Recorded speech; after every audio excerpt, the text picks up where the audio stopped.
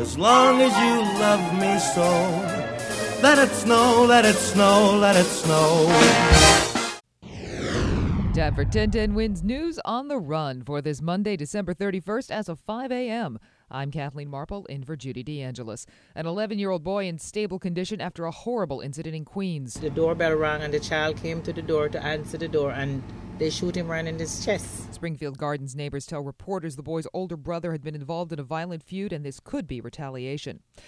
Looks like a good night to drop a ball. It's not New Year's Eve unless the ball drops, and it looks like the ball's going to drop.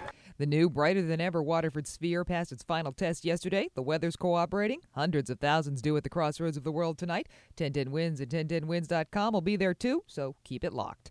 Pakistani election officials want to delay next week's parliamentary vote. Benazir Bhutto's party chose her son to succeed her. My mother always said, democracy is the best revenge. Bhutto's and other opposition groups want that vote to go on schedule.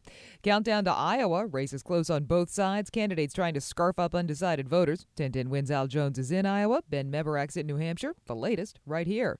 See a movie this weekend? A man only has one lifetime, but history can remember you forever. Nicolas Cage's National Treasure Book of Secrets topped the holiday box office, $36 million. Your forecast for today, morning flurries and clouds and sunny and 45, 37 and cloudy at midnight in Times Square. That is your 1010 Wins News on the Run. I'm Kathleen Marple. Have a great day.